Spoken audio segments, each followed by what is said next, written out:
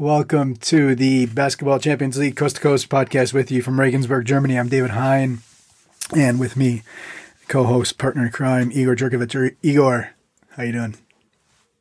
Doing fine. Finally done with the regular season, so we're ready to go with the important games now, right? Done and dusted. Yeah. Short and sweet, right? Yeah, this is going to be even shorter and even sweeter because we're now scheduled to have 6 games for each team in about a month, just over a month, so it's going to be hectic. Yeah. Let's hope everything goes okay. So the final 3 teams booked their spots into the playoffs, the 16-team playoffs. Those were Pinar Karšiaká, IGOKEA, and FEV Riga. We did have one team finish the regular season undefeated. That was Brose Bamberg. They ended up getting past Fortitudo Bologna. Man, tough day today. To be the only team at 6-0. Our interview of the week, I talked to Anthony Clemens from IGOKEA. Had a nice long chat with him, and enjoyable person, and fun team to watch. And we talked about some Kazakhstan hoops as well. A little bit outside the box this week. Igor, I guess first off, just thoughts on the last day. Obviously, we'll go into a little bit deeper into the games, but maybe just your general thoughts about the week. I was thinking we have no drama this week. Mm-hmm. It felt like it was going to be smooth sailing, but then it turned out to be another crazy weekend. Out of the 8 games, only 2 were in double digits, and even those 2 could have finished in single digits. So basically, another just typical day at the office for the BCL crew, because you never know. You never can guess anything with this league. Yeah. So we do have the, like I said, 16 teams ready for the draw. The draw will be on Tuesday at 4 p.m. Central European Time. Those teams will go into 2 pots. The 8 teams who won the groups will be in pot 1, and the other 8 teams who finished second in the group will be in pot 2. 4 groups. Yeah, 4 groups, and there's no country restrictions. The only restriction is that you cannot face the same team you played against in the regular season. That all means that we could have like a group with Tenerife, Burgos, AEK, and Karšiaká. That would be fun. I mean, I think you look at some of these possible matchups, and you salivate because it'd be so much fun. Again, it's going to be the same format where it's groups of 4, so only 6 games. And you could have even more of every point being that much more important. So should be fun. Let's slowly start to move into the week reviewing of the games. The standout performances: Kyle Allman in FEV Riga's win over Peristeri, 17 points, 7 rebounds, 7 assists. Nicholas Limoges. Them knocking off Hapoel Jerusalem, 19 points, 6 assists, 2 rebounds. Maxim Salash, Burgos' win over Brindisi, 20 points, 4 of 5 threes with 4 rebounds. Amat Mbaye, Karšiaká's win over Bilbao, 23 points, 18 in the third quarter. And then Michael Eric for Turk Telekom Ankara in the win over IGOKEA. 21 points, 12 rebounds, 2 blocks. I don't think I have anybody. Stop the news. But I don't think I have anybody who I think this is the top 5. Did you have somebody that maybe he had a case? Not at all. I mean, it's gonna get a bit closer with the games getting bit more edgier and having more meaning to it. So we could expect not to have huge statistical numbers, but you could impact the game with just like 15 and 5 and to be the MVP of the round. So the standout performances are gonna look a bit different, I believe, in the last 16 phase.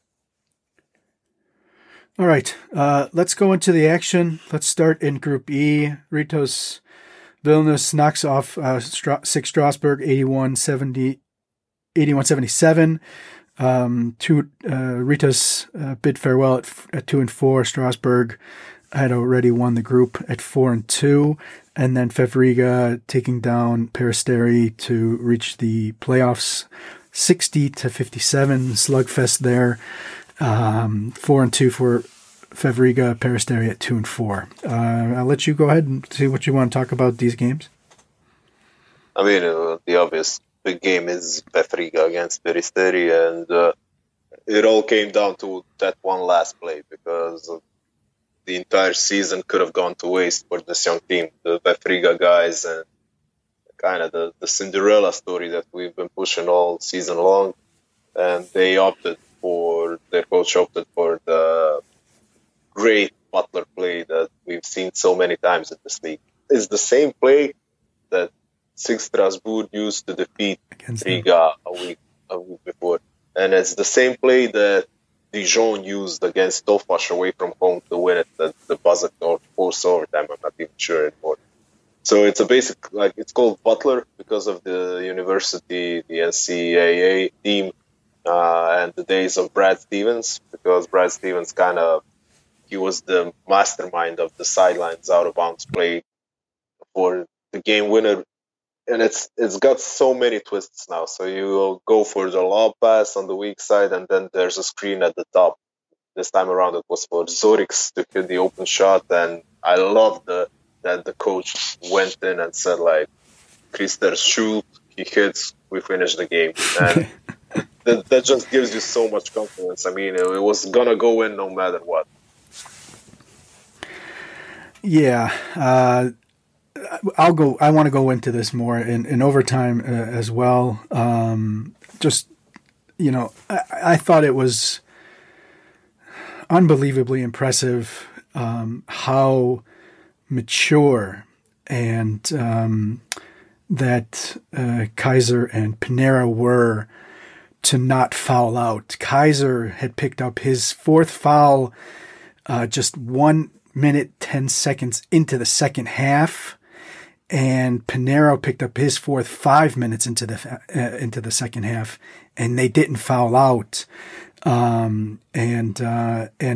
They just busted their butts on defense still, regardless. The whole team, 34% for Peristeri, and just keeping them in that game, rebounding. Madsen and Kaiser, Allman obviously did Allman things. I think we can sort of say that now. But that was probably the thing that really one of the things that kind of stood out was those guys not fouling out, because those guys are so needed in there on that team, and that they were able to defend, rebound, box out everything effectively, maturely, and even though they're still relatively young professionals, and so that really impressed me on that. I just have one note on the other game. Rytas, I'm happy to see that Rytas left on a high note once they kind of put themselves in the 8 ball, with a big loss. I kind of thought they wouldn't, be able to get through. So I don't know if you have anything else on either of those.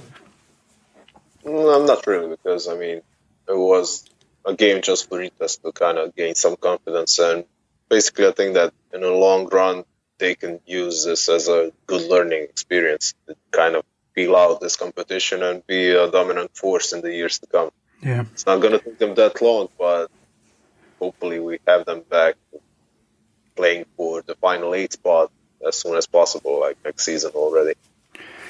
Group F, Pinar Caxiaca getting the job done against Rapid Bilbao, 85-76. 4-2 is their record from the regular season. Bilbao drops to 2-4, And as I mentioned before, Brose Bamberg moving to 6-0 with an 83-68 victory over Fortitudo Bologna, who exit without a victory. Again, I'll let you go ahead.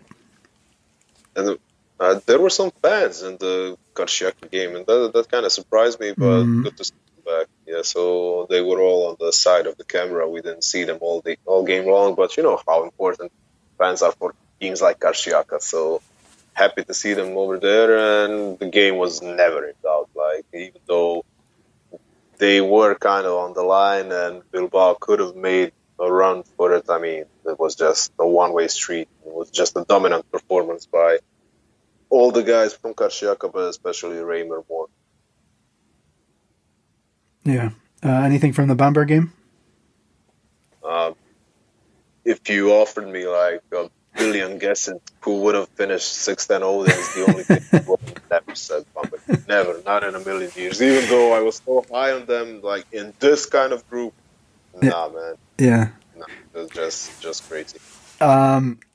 Again, it's sort of this Bamberg pattern, I guess. You know, they let you hang around, and then they just eventually pull away. I mean, it's... Yeah, and the thing is that you don't know how they did it. They just keep on their thing for 40 minutes straight, and you have no, like, clutch moment where you think... Exactly. Okay, this is the point where Devon Hall got super hot and we couldn't do anything. Yeah. You don't have, like... It's going on the entire time, and it's just like a machine, and it grinds, and you kind of feel like you're in a close game. You could win this. Then you look at the scoreboard, and it's like 10, 15 points difference. It's amazing. So, and this game... I'm having a lot of trouble with them, because whenever I try to pull out some sort of help side column stuff that I do, like the MVP race or the best dynamic duos or whatever I try to do, best shooters, I can never pick somebody from Bamberg. Like, who is the MVP of Bamberg this season? Is it Kravish? Is it Vitali? Is it Feeler too? Feeler's there too. Hund. Like, I have no idea. Like, how am I supposed to push somebody from the 6-0 team to be the MVP when there's not a clear picture on who's the MVP of the team? Their real MVP is actually their team. I mean, they function as a one, and that's... I mean, it's a great approach. It's working out for them here. But it poses the question, who takes the responsibility in the playoffs and the elimination games, you know, when the game's on the line, who's going to be the guy to take over? So it's still like, even though they're 6-0, I'm still having question marks about them. Well, they're struggling in the BBL. So exactly. I mean, you see that's that. Why. One thing to note on that in this Bamberg game is they did have the two recent signings. Alex Rolfe, he played 23 minutes, scored 9 points, 3 of 4 on 3-pointers, and then obviously the crucial 6-to-1 assist turnover ratio. Yeah, that's the most Bamberg stat line ever. Yeah. And then Siobhan Thompson, slowly but surely, maybe a little bit, 15 minutes, 4 points, 2 rebounds, did have the 3 turnovers, which obviously they play so disciplined, and, you don't want to necessarily have your big men, sort of, let's call it ruining the work of everybody else and turning over the ball. So, he's still trying to figure out exactly where he fits into this one. Let's move to Group G, and that had we saw Turk Telekom Ankara knock off Igokea 94-86. Turk Telekom moves to 5-1. Igokea 3-3, and Igokea get the present from Limoges, who knock off Hapoel Jerusalem 88-83. Both teams at 2-4. So Igokea go in to the playoffs. Yeah, so what you got? I mean, I think that Igokea are the only team who advanced on 3-3 record. So you could say they were a bit lucky, but at the same time, I mean, in this group with 2 Final 8 teams from last season and perennial juggernaut like Limoges, there's no luck. Like, I mean, you had to earn every single win you had. So basically, congratulations to Igokea for making it through, and they're going to be a tough matchup, even though they're not the biggest name in European competition. People who have been following the Adriatic League know everything about Igokea, about their toughness, and the one word only comes to mind: solid. Cannot break them like apart. There will be no 20-point defeats for this team. They're built so solid together that they don't show a lot of emotion. They just keep on doing their thing, and they're big, they're strong, and they're going to be a horrible matchup for every single team in the last 16. Yeah, you'll hear plenty more on that from Anthony Clemens. And this is a Turk Telekom team that really is still considered one of the favorites, and Igokea was right there with them, they're working in Stephen Gray, who obviously with Peristeri, he after first couple of game days, he was mentioned as a possible MVP with how he was playing, and 7 points, struggled a little bit from 3-point range, but didn't turn the ball over in 16 minutes. The other note, my one note from the Limoges game, ho hum, another close game, right? For Limoges. Yep. Yep. All right, Group H. Let's finish off the games. Happy Qasim Brindisi, ended up losing at home to the reigning champions Hereda San Pablo Burgos, 90-86. And then Filoas Ende bid farewell with a 77-67 victory over Darüşşafaka. So what you got? Really sad to see that D'Angelo Harrison got injured in the Brindisi game, but it's still, I don't think that's as a serious of an injury that it first appeared, because when he went down and just stayed on the floor, I was thinking like, this is done. The season is over and everything. But it seems that there could be some hope for him to be back. I mean, he's got a month to heal to be back for the playoffs and the PCL. But at the same time, you're sad to see him miss time because of the way that Brindisi season has been going, and because they have an opportunity to do something in Italy over the February and trying to win the Italian Cup. Yeah, I'm going to actually go over to the Burgos side. First of all, exciting game. Even though, you go on the 1 or 2, it didn't really have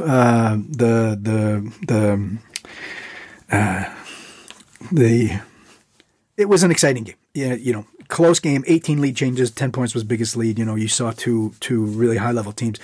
My note was Burgos. Maxime Salas, was mentioned obviously in the stand-up performances. 20 points, 4 of 5 on the threes. Played 28 minutes. And I wanted to note that because he's only played more than 12 minutes once so far in his 6 ACB games. And you saw with Smokey Minsk what he can do, and now you see that he's able to get integrated, I think is probably the best way to say, into this machine that is Burgos, and also to really excel. And I'm sorry, the rest of the league, give them another guy who can take over a game for minutes and give you a punch, give you like, couple of roundhouses and just, like, wait, I forgot this guy's there too, man. So.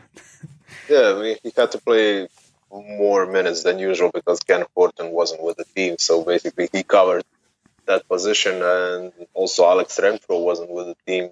So it was, they kind of had to adjust their lineups, but at the same time they showed their mentality, and it was a big game for them because if you're Burgos, you want to win the group.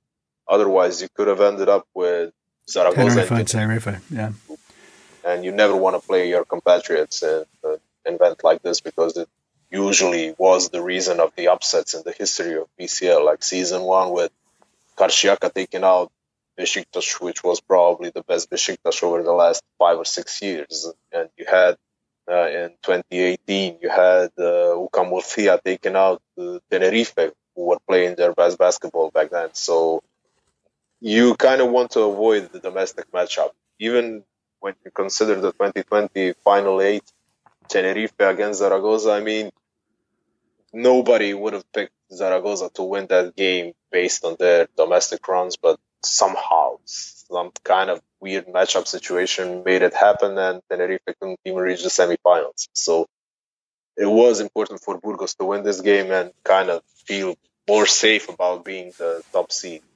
for the next round.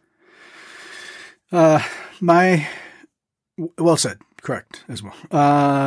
My only note on the Ostend game was, just to keep it going. You had Van der Verst, you have Silla, Nakic, and for the second straight game, we saw the 19-year-old Belgian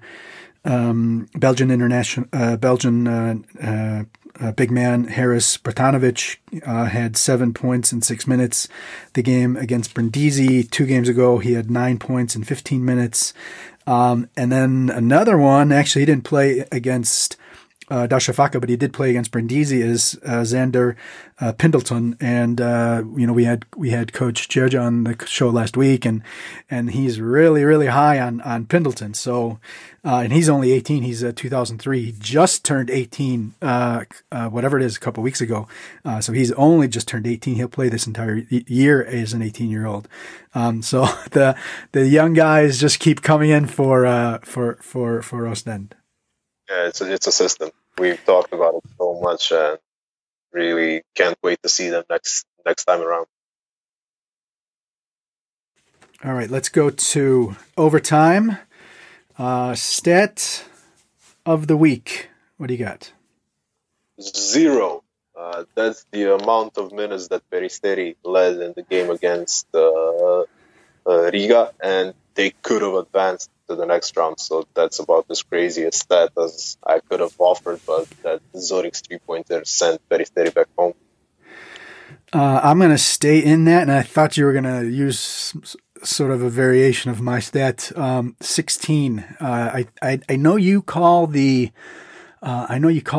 the Houston Rockets of the Basketball Champions League, but wasn't it the Rockets who missed something crazy like 23 3-pointers in a row or something like that on a playoff game? Was that right? Probably.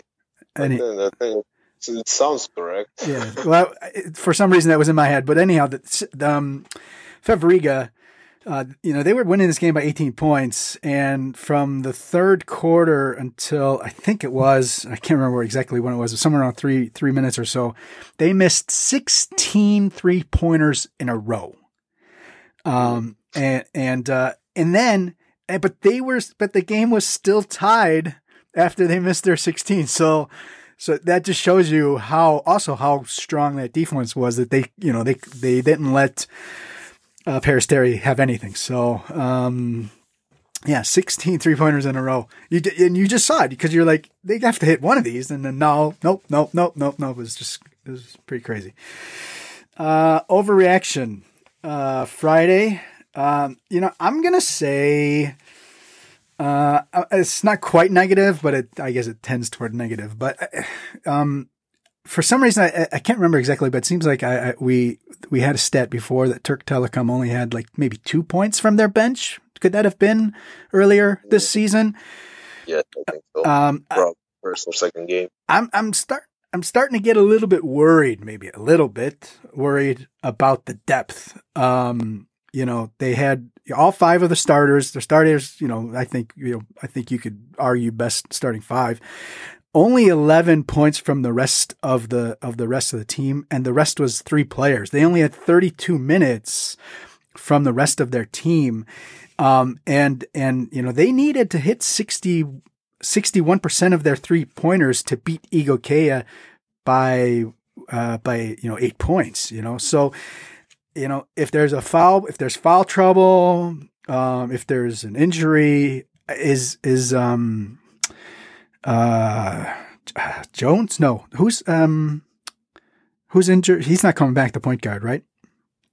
You know what I'm talking about, right? from Turk Telecom. Brother in the Ennis, Tyler Ennis. Is he coming back? He's not. I don't think, if not, maybe final 8, maybe if that even, right?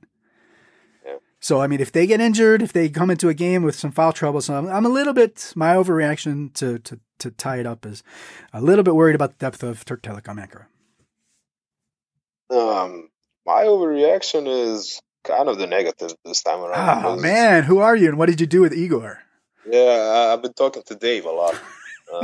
I'm really worried about Hapoel Jerusalem about not making the top 16 over here, and kind of worried that it could be an end of an era with them, with Oded Katash and everything they've done, and it could be a sign of slower times in Jerusalem, let's call it like that. And not really sure if they can be considered the number one Israeli team over here right now, because they didn't advance while Hapoel Holland did advance. So my reaction is basically like, I'm really worried that Hapoel Jerusalem's 2 best seasons went to waste in the Basketball Champions League without making that final push to win the title. Yeah, I mean, shoot, who's the shooter who eight threes in games, and he went to a mid-level Spanish team? James Felden. Felden, right? So I mean, if they're not able to, Corona, who knows what the business situation is there, and they're not able to keep these guys, who knows? So yeah, good one there. Did you know? You want to go first, or should I? No, go for it. Michael Gilmore is playing for Ostend. He is part Belgian because his mom is from Belgium. His uncle played over there in Castors, and he's also the nephew of the great Artis Gilmore. Okay, nephew. Uh-huh. Yeah. That's a lot of, I think he actually made the national team debut for Belgium. Nickname of Artis Gilmore? I'm trying to remember. Not really sure. Okay. I'm not good with it. I was a young Bulls fan. He was before. He was in those lean years before Jordan came with Woolridge and whatnot. Did you know? We've talked about this guy plenty, and so this is should be a fun one. David Kravish. He went to California, University of California, to actually study medicine and become a doctor. Yeah. And actually it was his coach, I'm going to say Mike Montgomery, which might be wrong, who convinced him, said, you're not going to need medicine because you're going to become a pretty good basketball player. I think he said that in his sophomore year or something like that. So there you go. Yeah. He still has time after he's done playing. Yeah, isn't Paul Gasol, wasn't he sort of on that doctor thing as well? He kind of explored into that stuff. I think he participated in a surgery or something like that, to see how it feels and everything. But I'm not sure he kind of went all the way with it. All right, we did one of these last week. One of the eliminated team from Group E to H that we will miss the most. I guess it's my turn. I'm going to go because I write the youth column, homegrown for the website, and I'm going to say Ostend because for me it's always fun to see all of these kids get a chance to opportunity to play at such a high level. And to learn, take their lumps, learn by mistakes, and have a coach who's willing to let them do that. And so, just the fact that we were able to see Silla and his development from last season to this season, Funda first in his development, Nakic, who unfortunately I think has a little ankle injury or something like that, wasn't able to play the last 2 games. So, that's the team. That's the team I think I'll miss. I have a feeling I know what you're going to say, but go for it. Yeah, I kind of touched upon this, but it's going to be Jerusalem. Yeah. Just because of everything they did and the offensive rating records that they've set over the previous 2 seasons. And now we're not going to get to see them in the top 16. And then the last one is player from those eliminated teams from groups E to H that you will miss the most. And I'll let you go. I'm going to go with Augustas Marčiulionis, even though he's still just a youngster and is barely contributing in numbers the way that a big player should contribute. I just enjoy watching him. I remember watching him for the first time in the under-16s in Novi Sad in 2018 and thinking how much older he feels on the court than he actually is. And he was able to kind of use that same kind of panache and build it to his first professional season, basically, on this kind of level. So I enjoyed seeing him play. He still got the same kind of jump stop on his second step towards the rim.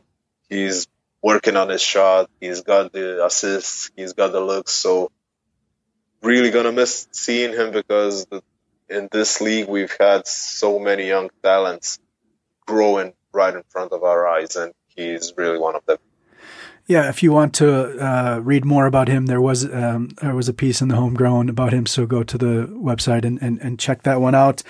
I'm going to actually say initially I wrote down Jacobin Brown, but I think I'm actually going to say Tayshaun Thomas. This is a guy people who have listened to the show over the last 2 seasons know how much I really like his game and everything he's done. He hasn't been able to kind of do some of the things that he's done in the past, but I love his game and there's the little things that he does too. And so I let you take the team, but I'm going to say Tayshaun Thomas. I'm going to miss him a lot. Yep. All right. So here's let's go to my interview with Igokea's playmaker, boss, and Anthony Clemens. We'll cut you on the other side of that. So on the show this week, we have Anthony Clemens from Igokea. Anthony, thanks for taking some time out. Thank you. Thanks for having me. Definitely an honor. So you guys reached the Basketball Champions League playoffs. How does it feel to have that goal of the season achieved? Definitely a huge accomplishment. I think it was one of the things that, we looked forward to. Definitely wasn't the expectation, but everybody as a competitor, you want to, advance. I think that's the name of the game. It's, pretty much win, survive, and advance, in whatever you do. So it definitely was a big accomplishment, huge accomplishment for the club and huge accomplishments for the players. We'll go into some of the games in a second. I was just you guys on the final game day, you lost to Turk Telecom, but Limoges ended up beating Hapoel Jerusalem. Any plans to send Limoges a thank you present? Oh man, it's a huge thank you to them. I think everybody in the locker room was, pretty much saying like, we're fans of Limoges until the end of the season, for definitely getting that job done for us and helping us. Advance, to the next round. Yeah, for sure. I noticed that you didn't play in the qualifiers. Mm-hmm. You guys, the team went through Cluj first. Yeah. Had a little bit of a scare. It was an 18-point lead and it was down to 4 in the final 2 minutes, and then you guys got through Sporting. Maybe just what did it mean for the club? To reach this competition for the first time in history? Man, it's huge, because like you said, me being a missing piece, in those qualifying games, you never know how they were going to turn out, and it's, like you said, it's, you lose one game, you're pretty much done. So, to kind of go in there and compete, finish out strong and allow ourselves the opportunity to be in Champions League, I think it shows you the value of what our team, is, and I think, they showed it, and I was super supportive, throughout the time that I wasn't there, but, I'm happy our guys gave us the opportunity to, get into this situation and, my payback was, to perform at the best of my possibilities to help us, be able to advance. And then the reward was Hapoel Jerusalem, Turk Telecom, and Limoges in the group. I guess it's the Basketball Champions League. So and you have to expect to be among the top teams in the continent. Mm-hmm. What were your thoughts? What was the team's thoughts when you saw that? It's unbelievable. But it's one of those things that we all, the group of guys that we have, we're young, talented, and motivated. We have, experience, of guys that played throughout Europe. But, a lot of the guys, pretty much stayed throughout the ABA League, even in, the club's history, this is, a huge opportunity. And I think this is something that, we all embrace, I think, and that's what, that's why we play, as hard as we do each and every game, because we know, this opportunity doesn't reach out to everybody. You think about how many clubs, tried or wanted to be in a position that we were in. We just left it all out on the floor, in each and every game. So I think that's the chip that we play with.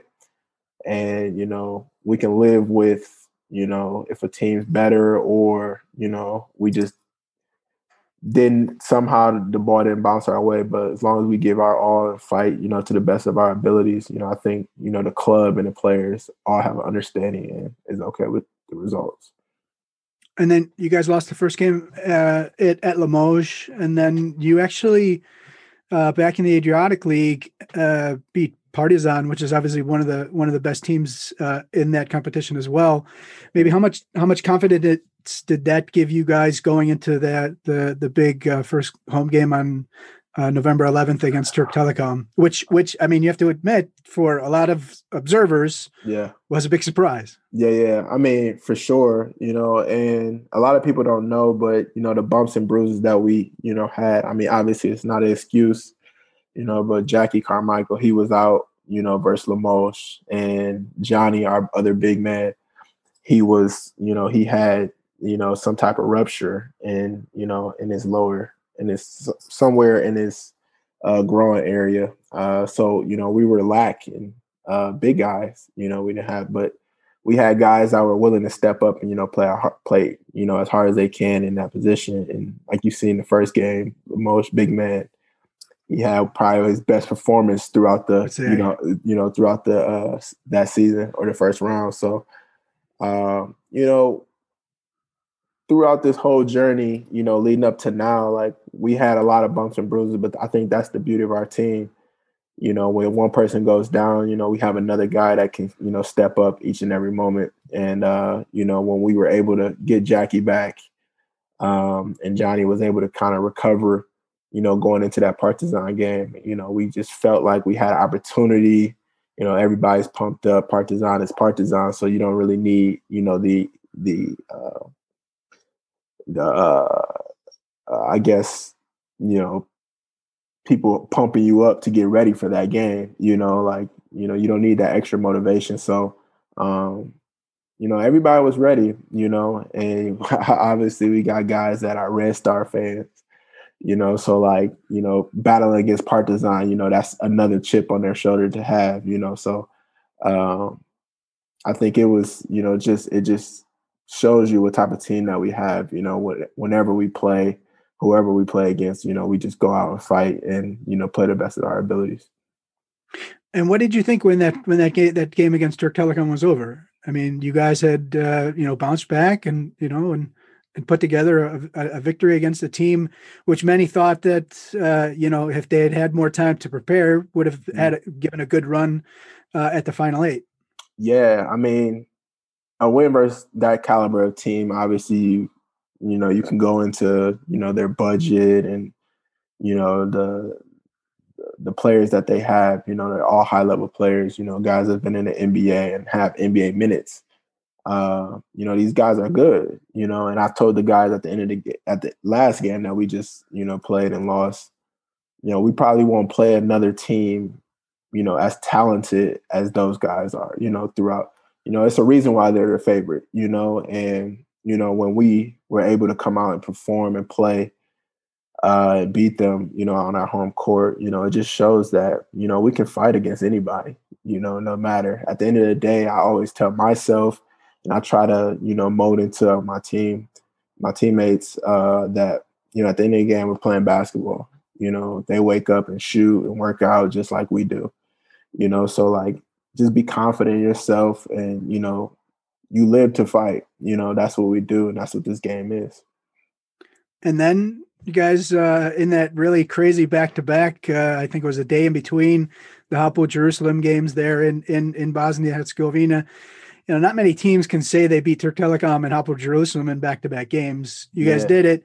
And I think that a certain level of them being that much deeper than you guys, and that having a big impact on you being able to recover for that for the return game. Just the next day or 2 days later, kind of played a bigger role in them beating you than on the 24th.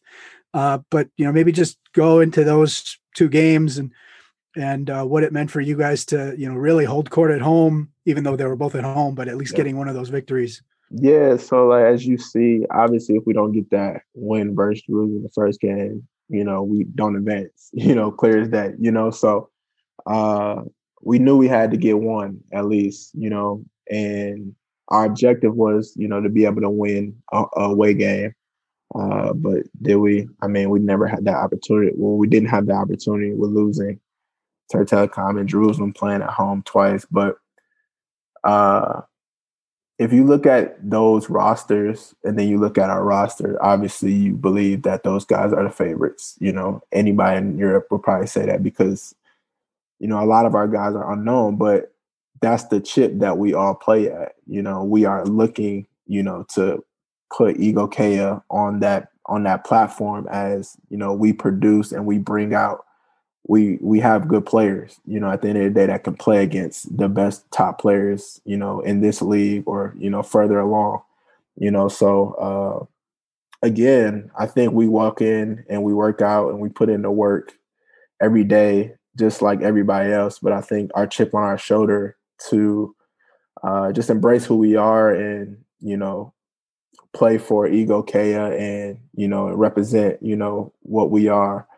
I think that's the chip that we have, and I think that's what gives us an edge because a lot of people overlook us. And obviously in this first round, you can say, okay, they were qualifying. You just didn't expect, what we have, and what we were bringing, to the table. So everybody probably thought it was a cakewalk.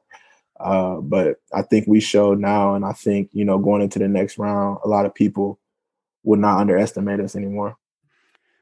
We like to go back and kind of get to know the players in our league and kind of where they came up. And you're from Lansing, Michigan, and anybody who has a little bit of knowledge of college basketball knows Lansing and has an association of actually East Lansing, which is obviously the home of Michigan State. And that was, Lansing is also home of Magic Johnson, Sam Vincent. With Michigan State really for so many years being such a huge institution in college basketball, maybe what was it like growing up in that community? I mean, it's not Detroit. Right. And so maybe what was the basketball like in Lansing, East Lansing, how present is Michigan State and then maybe a couple of role models that you, Michigan State is probably has the biggest impact on Lansing in general. Everybody's, I would say Lansing is 95% Michigan State and maybe 5% Michigan, but, the guys are into the community. Draymond Green was, hands-on with everybody. Like I know him personally. Kalen Lucas, came through there. Travis Walton, I know him personally, with those guys and the Flintstones. All those Mateen Cleaves, like, I can talk to him to this day. Like, I mean, a lot of Michigan State players, I think that's why they're so great in that community because, they're so hands-on. They'll come to high school games. some of us have access, you know, to come watch them practice or like even play open gym with the guys, you know. And, you know, I think Michigan State is a family, you know, and I think that was well known. And I think they showed it. I have a relationship with Tom Izzo.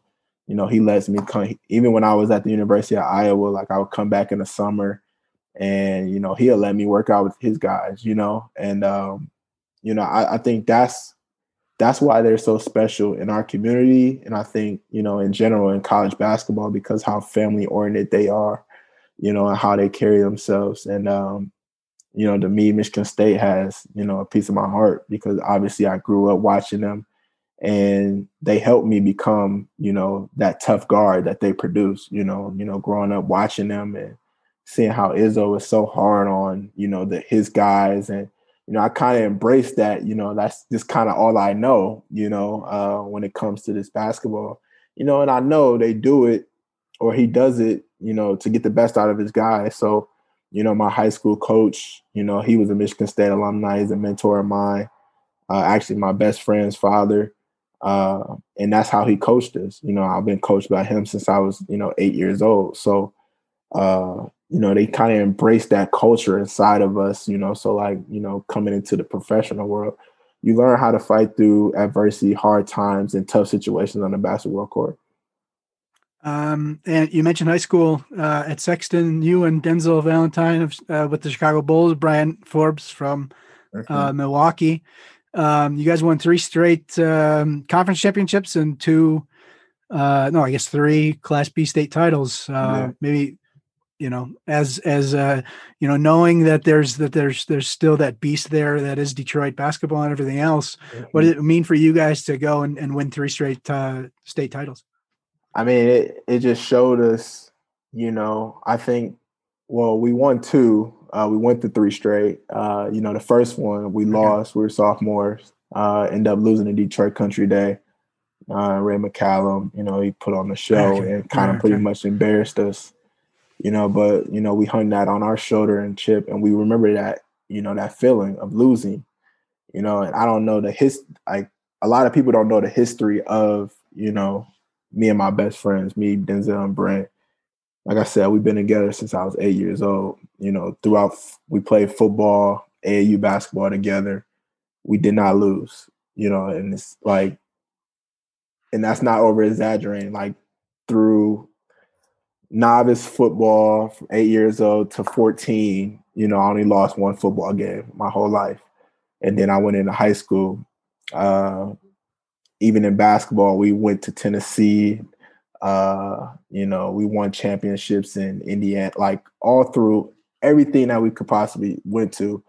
You know, we were either in the finals or we won it, you know. So like winning was like a thing for us, you know, and, you know, to get to that moment, the big stage, we knew playing at Michigan State, the Breslin, like that was like the big thing to do in high school. And we had that opportunity. So like we figured we'll win, and we lost. And not just lost, we got pretty much embarrassed. But we were young, you know, and we attacked it after that. It was just, I don't know how to pretty much put it, but like it really put a lot of fire in us, you know, even from our training staff. You know, I think we worked out right after, the day after, you know, like it didn't even happen. So we had a mission, you know, and then obviously the work and, you know, all the things that we did to, you know, win those 2, it spoke for itself, you know, and, you know, those memories, you know, they can't be, you know, replaced because, you know, the time that you put in together, you know, we remember that feeling of losing to this day, and, you know, we just never wanted to feel that way again. So, yeah, we did that, and that's why, you know, we are who we are. And then you went to Iowa, and you played pretty good minutes as a freshman, and then that sophomore season kind of was a dip in playing time. Had a couple of pretty good guys in there at your position. Maybe talk about how that struggle, you know, kind of helped and coming out of it stronger helped you become the guy you are. Yeah. So, you know, freshman year, obviously coming in, you know, two straight titles. I know my best friends was playing. Brent was at Cleveland State at the time, and Denzel was at Michigan State. And I had a lot of confidence going there. Like, I knew I was an inner city kid. I knew Michigan State. So Michigan State, I felt like I was a part of that Michigan State, brand, and I was bringing that to Iowa, to kind of change that culture. And I came in, I knew that, I worked my way into the starting lineup. I got the lineup, and, like you said, I was playing, at a high level at one point. And, obviously college and, the time and everything, the freshman wall, everything, that stuff hits you. And I believe that stuff is real, but like you kind of lose sight because, you're so uplifted because obviously I was in the starting lineup, I was playing, we were winning, we were doing stuff that Iowa haven't seen, all the fans love you.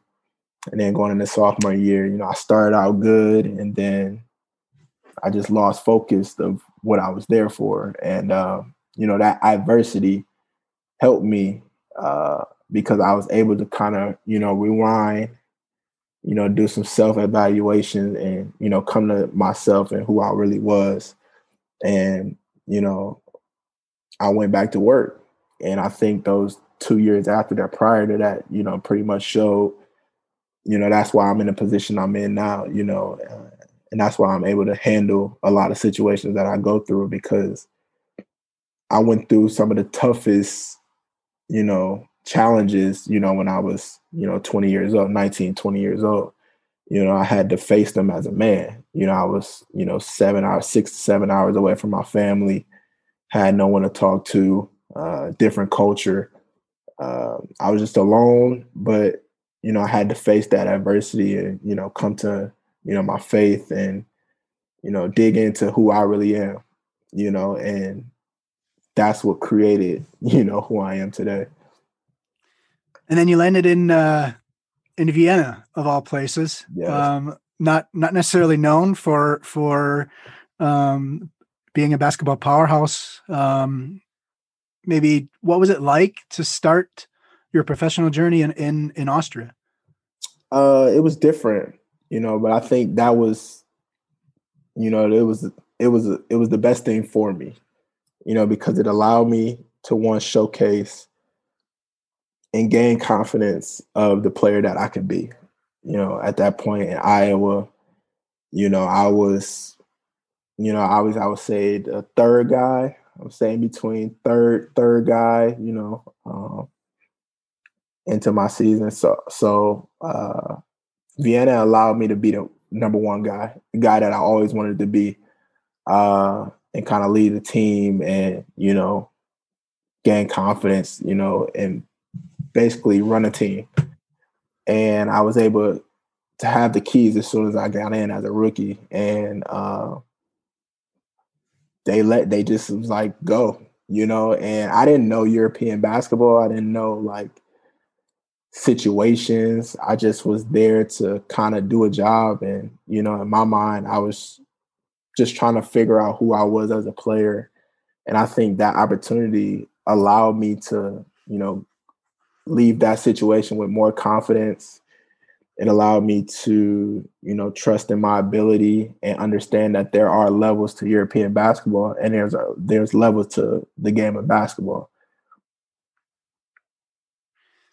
And then came Astana in Kazakhstan, and actually a pretty good grouping of guys. You had Larry Gordon who'd accomplished some things. Justin Carter, Ike Udina, who I don't know, maybe you even knew from Detroit at all. And then Leonidas Kasalakis, Greek guy from really a very strong generation, played with some great players there. Maybe what did you think about going there? And then obviously 2 years there, with back-to-back titles. I mean, that must have been a pretty good feeling, brought you back your days with Forbes and Valentine, probably, no? Yeah. So I was, not really familiar with the VTB. I didn't even know that the VTB was the VTB at that point, but I knew Aaron White played in the VTB. He was with Zenit. So I, Your teammate from Iowa, for those who don't, your teammate at Iowa. So I instantly contacted him and asked him about, Astana and pretty much the league in general. I'm like, well, if Aaron's in that league, played in that league, I know it has to be, pretty much, it has to be good, So contacted him, got the information. I was sold, from that point. And, I didn't know Larry, I didn't know Justin, I didn't know Cassell at that moment. Ike kind of, but not really. I didn't know him personally, but I know of him. And once I got there, it was like I'm in another rookie season. My coach was telling me, yeah, you're a rookie because this is a different type of basketball. Obviously, a VTB is, in the top two, under, I would say probably under Spain. I mean, from people's perspective. The second best league, over here. So definitely compared to Austria, it's a step up. Yeah, it's definitely like 10 times, 10 times. But I was another rookie into that situation. And I knew Justin Carter played EuroLeague, so he pretty much took me under his wing. And I had to pretty much regain a different level of confidence in who I was. Like I knew what I did in Austria, but I knew that's when I knew there's a different level of basketball, and the Astana situation made me realize and feel like, okay, this is real basketball. This is a different situation. Like I really have to know the game. You're playing against Cheska, Kimki, Zanet, one of the top teams, so like I knew I had to bring it, each and every night, no matter who we play. So Justin pretty much took me under his wing. Like I said, the guys that I had, helped me, learn another level of European basketball. They helped me. They trusted me. They believed in me.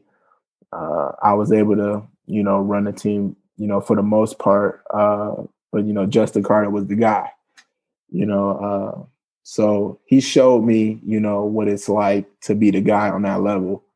And I just pretty much, picked what I could from him, and grabbed a lot of information. Larry, helped me, grow. EK, helped me grow my confidence. And I still talk to those guys to this day, because they were a big part of, why I am who I am today, and what allowed me to have success in the VTB. 2 seasons there. We'll come back to Kazakhstan. 2 seasons there, and then you went to France, French league, and played for Monaco, and played with 2 obviously guys with a lot of experience that you can learn from as well, with Norris Cole and D Bost. Maybe you just talked about Justin Carter. Maybe what was it like picking the brains of those 2 guys? I mean, that was another unbelievable experience and opportunity. Like I said, like throughout my experiences, growing in European basketball, like I've been truly grateful to have, these caliber of players, that I can pick from. I can just, they help me in so many ways. D-Boss helped me, learn how to control and run a team, in all different ways. As a leader, he was, tremendous. He was super vocal. He helped me understand how vocal you need to be as a point guard. That was one of the things that, he emphasized to me. It's like, bro, if you gonna play at the highest level EuroLeague, because he has EuroLeague experience, like you need to talk more. And I'm like, I'm like, if people play with me and they know me, like they know I'm like the silent killer. I'm not the guy that's gonna be out there, rah, rah, rah, yelling. I'm, a guy that boosts up my team, my teammates. I talk to them individually in my voice like this. And then I make the plays, the winning plays, even like this has been my role all throughout my life, with everybody I played with. Always been a silent guy, but killer, and it's rare that you find a point guard like that. But, D helped me, like he said, you need to be more vocal. Norris, he just helped me understand, like, you're a really good basketball player, and you need to show it. You don't have to take the back seat to nobody. Like, go out and be that dog that you are. So he helped me, bring that out of me, so like, I'm like, all right. That's a two-time NBA champ. That's what I'm saying. So like, he's been around some of the greats, you know what I'm saying, at that point. So like, for him to be like, oh yeah, you're that guy, you know what I'm saying? And he was saying I was that guy on the team that he was on. So it was like, it was one of those things like, well, if he believed that, it's, like, I can be, like, I know, I already knew it, but it's better. It's something else when somebody like him tells you that. Exactly. So like, he tells me that, and, obviously, the coach, the relationships I have with, my coaches, previous coaches, and, that coach Sasha Abranovich in that moment, for those guys to tell me, that I am a high level player and I have the qualities of a high level player, obviously experience of age and, growing, it plays a factor in that. But, to get validation from those guys too, like, that just helped me, take more steps up, and believing in myself. So, those guys have been great for me. I still talk to D and Norris to this day too. I talk to I talk to everybody, for the most part. They try to keep up, because to them, I'm, the young guy, the young bull, that played under them, and, that, was basically that up and coming. So I just try to learn as much as I could for them and apply it. Let's test your knowledge of your calendar. Let's go back to December 13th, 2018. December 13th, 2018.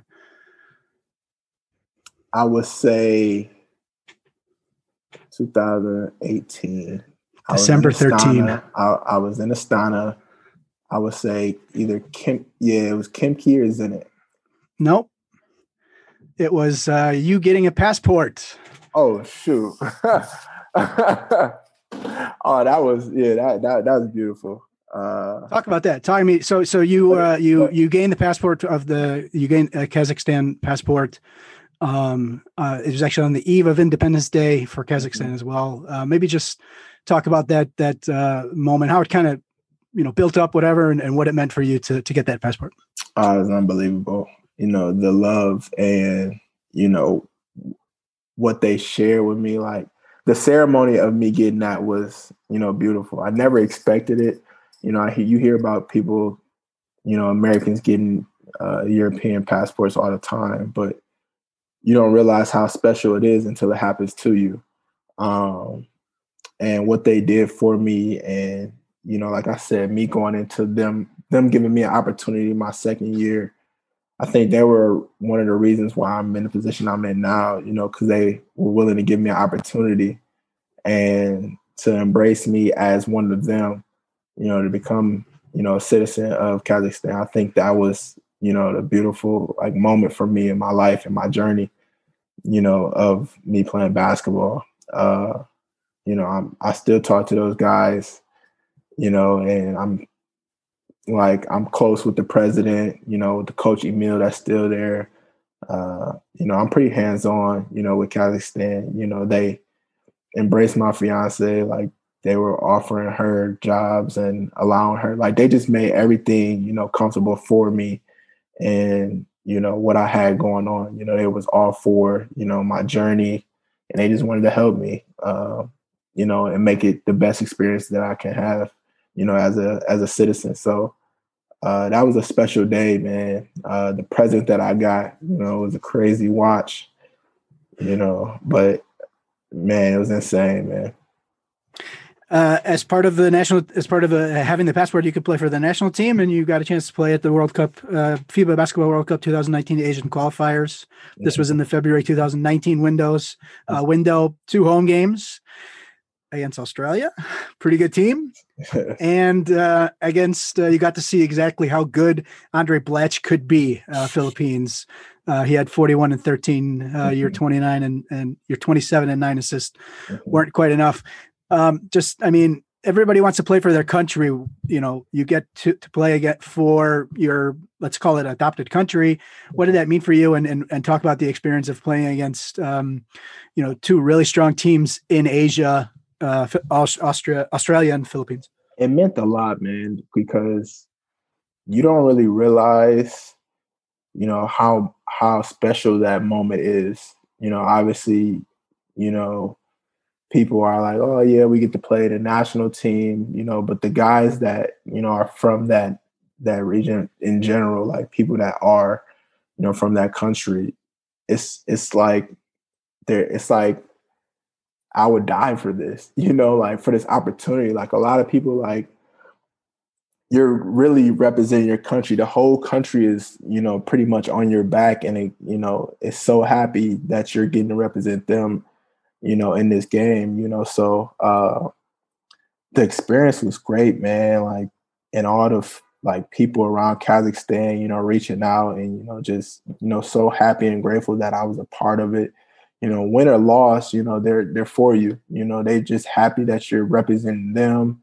And, they're happy that you're showcasing that, Kazakhstan is something, and I think me understanding that, even playing against Australia, those weren't, the top guys of Australia, but those guys are playing like, this is a great opportunity. Like, a lot of people don't get this opportunity, to even be in this situation. You could say, oh yeah, this is just, qualifying games, but like, this is a beautiful moment for the country that you're representing, so like, to have that opportunity to play in these games and, represent the country, man, I'm just so grateful and thankful, just for the opportunity, man.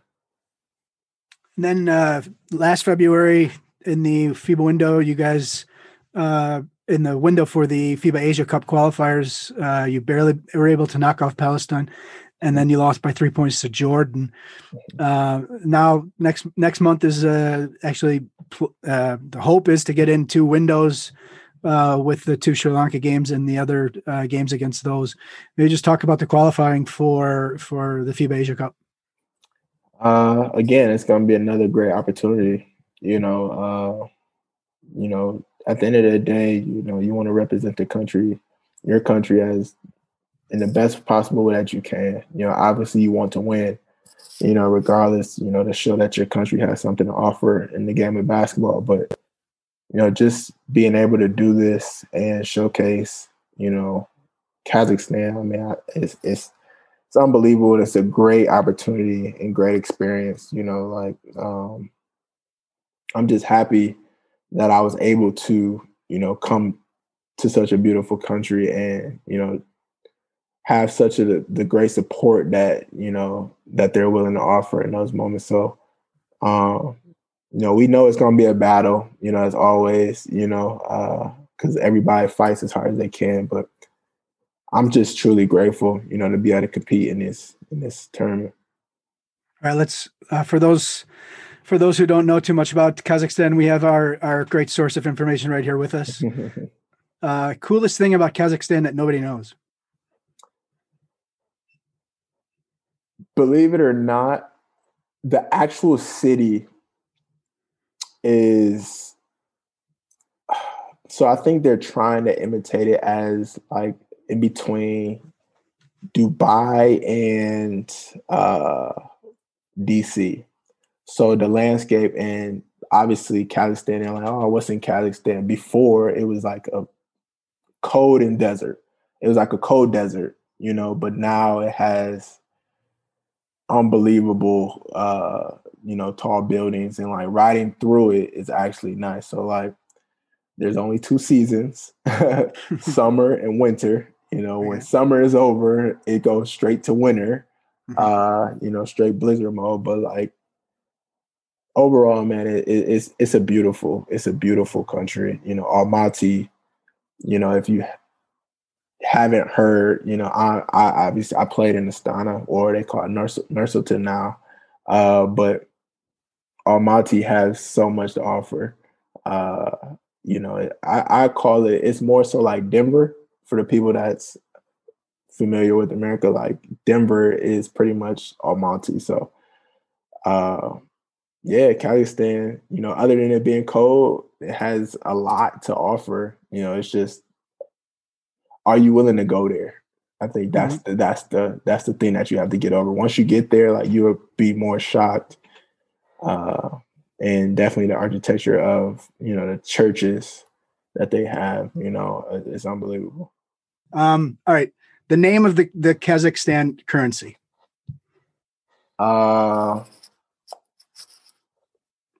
So you're now 2 years. This is your second season outside. So you're not paying in dollars or euros. I know. What are you paying in? Tenge. Okay, good. There we go.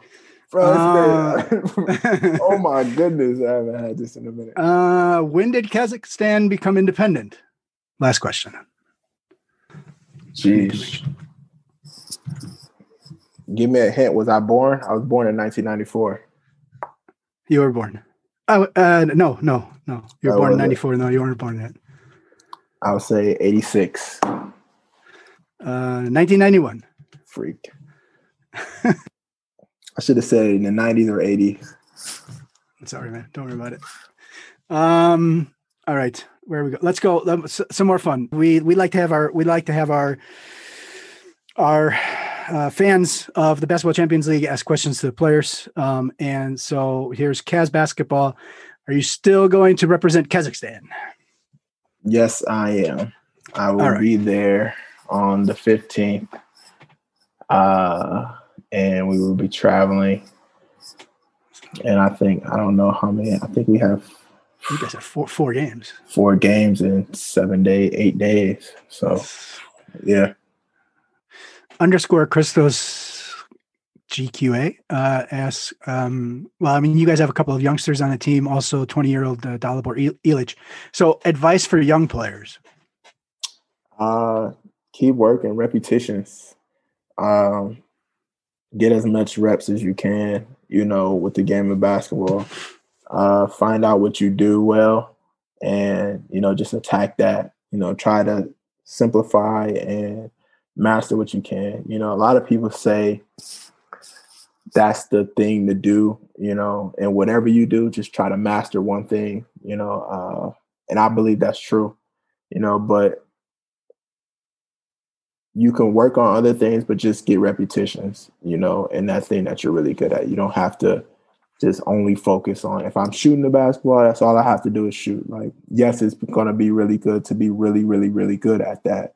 But also you can work on other things, but just get as many reps as you can in whatever you do. Mike _ Step. What are your favorite pre and post game meals? I would say pregame, I have to have like a big breakfast. I don't know. Like, I love French toast. To definitely have like some type of oatmeal with it. It all wavers when we play. I would say late at home. So if we're at home, and I'm eating at home, I would definitely French toast, oatmeal. Try to build up a lot of carbs in me. French toast, oatmeal, potatoes, and then I'll probably try to substitute meat, the protein, with like some chickpeas or something. And just try to keep myself carved up, but like actually light. So that post game, it's hard to eat, man. It's hard to eat after a game. So it just really wavers. What's really in front of me at the end of the day. Can't say anything big, but, probably some pasta, just to kind of get something inside me. But it's very hard to eat after a game. Yeah. _ John Cherry. Game on the line. You pulling or passing? I'm definitely pulling. It's crazy. Because I've been put in this situation, a few times, and, I made one game winner where like the shot went, like the time went out, but like, when you talk about clutch shots, down the line, with the minute left, I've made plenty. So I'm definitely pulling.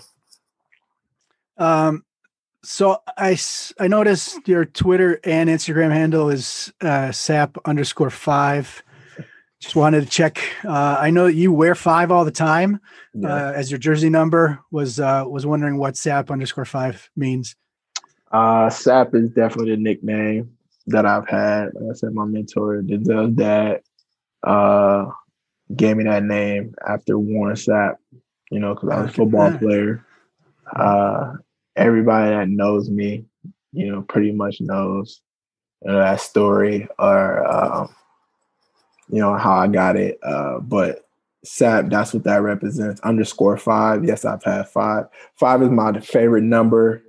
I think that's really the only number that I had in basketball. So this year, try to get taken away from me by one of the young players that been here for like over, 5 or 6 years. We had to shoot a half court shot for it. I was going to ask, because what happens if was that the closest that you've been? So so going at least back to Iowa, you always had 5, even national team. Mm-hmm. So was that the only time that you had to fight for 5? Yes, this was the first time, and I was going to pay him.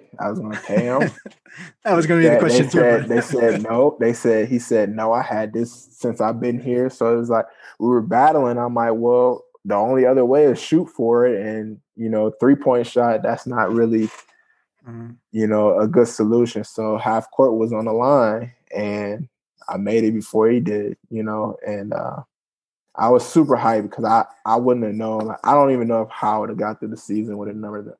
I think the day might come, but I hope that it doesn't. Yeah, if you keep going up higher levels, man, you're gonna come up across. Yeah, definitely. Maybe 55 or 05. No, you can't do 05. Maybe 99, bro. That might be the only number because that was my number, my first number in football. How I got the name Sap. Mm-hmm. Okay. So 99, 55. I don't know. Yeah, 99. I might have to go with 99. Well, let's hope for your sake and your Twitter and Instagram handle that you don't have to change it for a while. Exactly. Last non BCL question. So you talked about football a little bit, and I saw you played high school. We have the Super Bowl coming up now. Brady and Mahomes. Mm-hmm. You're from Michigan, obviously. There's the Lions. I almost forgot the team. Almost. I mean, as a Chicago man, I definitely know who was in that conference. Obviously, it's not the greatest of teams. Have struggled over the years. But how much is football? I guess the question would be, how much is football still part of your life? I mean, it's who I am. A lot of guys, obviously when I had to go to Europe, my game shifted more to the offensive end. But, throughout college and high school, I was a defensive specialist, and I think football has molded that inside of me, to be that guy. Even now, obviously, like I said, it shifts over here because I have to do more on the offensive side, but defense is the heart of who I am. And football, kind of molded that and helped me, become that, and I pride myself on toughness. You can even think about Izzo. Izzo loved two-sport guys, so like, football is, my heart at the end of the day. Like a lot of people believe that if I would have chose the football route, I'd probably be in the NFL right now. A lot of people are like, you're a big, strong point guard, at the end of the day. Like, people in America, when they ask me what position I play, and I say point guard, they be like, really? I'm like, yeah, like, oh, you're pretty solid for a point. I'm like, I mean, it's just who I am, man. My trainer even would call me a defensive back or, I play a strong safety, but, they always kind of joking on me and like, kind of pushing that football, like that football was who you are, and I love football, like no other. I love playing the game, but I hated the practices. I hated playing like in the getting cold. Beat up for nothing. Yeah, I just hated the cold. I loved game day. I loved playing under the lights. I was naturally good at football, because I believe I'm a dog, but when it came down to it, what do I like doing more? Practice, like getting better in basketball, getting better in football, and I know the opportunities, are high in, basketball, and the resources that you can do, when it comes to playing basketball are pretty high. So, yeah. The playoffs draws coming up. You guys took down Turk Telekom, Ankara, as well as Hapoel Jerusalem, two pretty high level teams, obviously. Waiting for you are three possible Spanish teams as group winners. Maybe your thoughts about, obviously we don't know yet at the time of this recording who you're going to be facing, but maybe just your thoughts about the draw. Super exciting, to see who, we'll come out against, who we play. That really doesn't matter. I think we're going to prepare and, be ready for whoever. But, just the opportunity again, to play against, these type of teams in different countries, I think, that speaks volume for itself. And I think that's the, best part about playing in European competitions, like the opportunity to go to different places and, play against different styles. Because obviously the league that you're in, you play those games and it's like, well, you've got a week to kind of, prepare for the next one. You see them all the time. So to be able to kind of shift your focus to a different style of play or, different guys that you don't see all the time, I think that's the beautiful part. And, I think we'll be ready. We'll for sure be ready. Last question, maybe just what would you think about maybe having a chance to play against Burgos or Strasbourg? The reason I ask, obviously Burgos, you get to play against your former teammate Ken Horton, where you got Ike Udino with Strasbourg. Maybe your thoughts about maybe having a date with one of those guys. I'm sure that would be fun to relive some of those Kazakhstan days. For sure. I know them probably better than, their teammates know themselves. Because I spent more time with them. I spent the full year with them than their teammates have so far. So that'd be amazing. I keep up with Ken a lot, and, they just won the tournament before, in Champions League, so they have a lot of momentum and, their expectations is high as well to continue that run, so to be able to match up and play against that team, that speaks for itself. To play against Ken, to have Rights winning, I think that'd be even better, but who knows, to go against Ike and Strasbourg, I'm familiar with Strasbourg too, like after playing in Monaco last year. So I know them. But to go against Ike too, it's been a while since, we've been on the same court together. So that'd be amazing, to see those guys again, just to catch up and, to put and wrap them up together, and play against each other. All right. Anthony Clemens from Igokea, thank you for taking some time and giving us some fantastic knowledge about Kazakhstan basketball and some history lessons on Michigan State and various other things. So, and good luck then at the draw. Hopefully you get a team that you really want to play, and good luck in those games. Thanks for having me, man. Thank you to the listeners fans who sent in questions on Instagram. Much appreciated on that.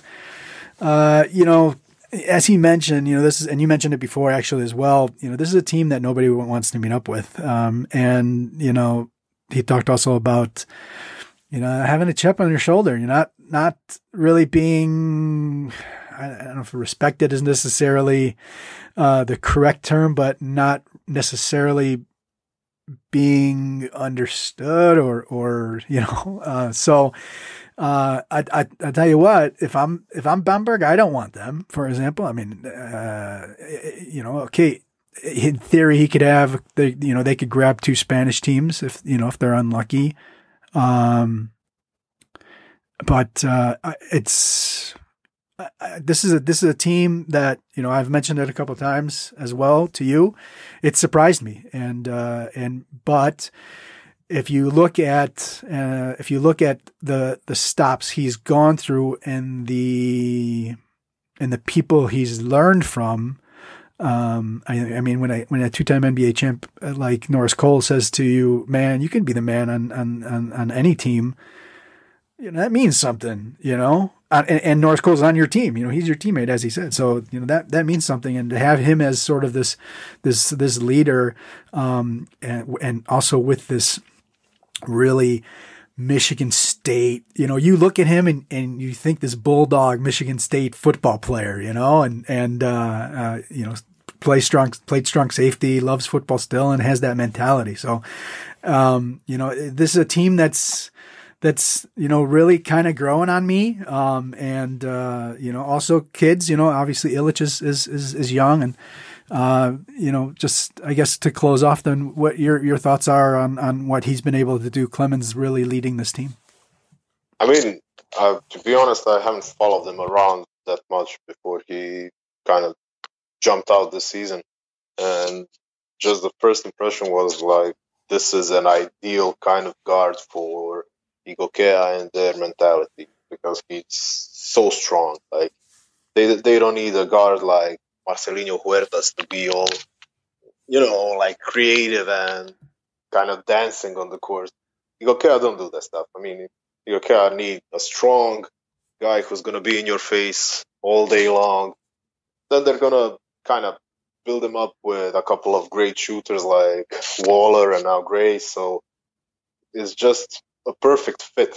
And I mean, like he said, you're not going to want to see Igokea on the other side. The difference between seeing Tenerife or Zaragoza or whoever, you're going to be probably over-appreciating. I mean, right. You're going to be over-prepared for them. And for Igokea, you might be like, they're Igokea. They don't sound like the biggest team.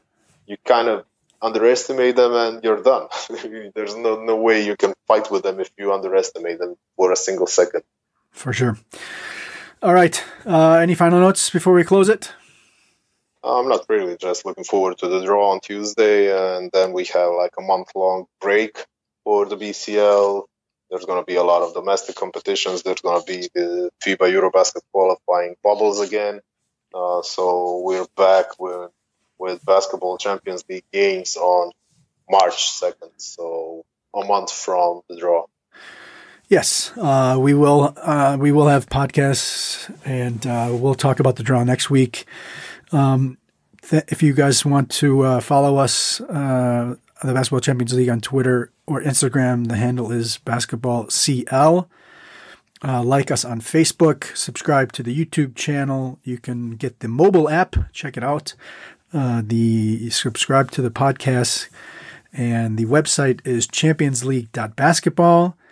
The email address, if you want to contact any of us, is info@championsleague.basketball, and all of the games are live and on demand at livebasketball.tv. So for Igor Jerkovic, David Hein, we will talk to you next week. It's talk about the draw. Now it's sort of all just theoretical now and thinking about it, analysis.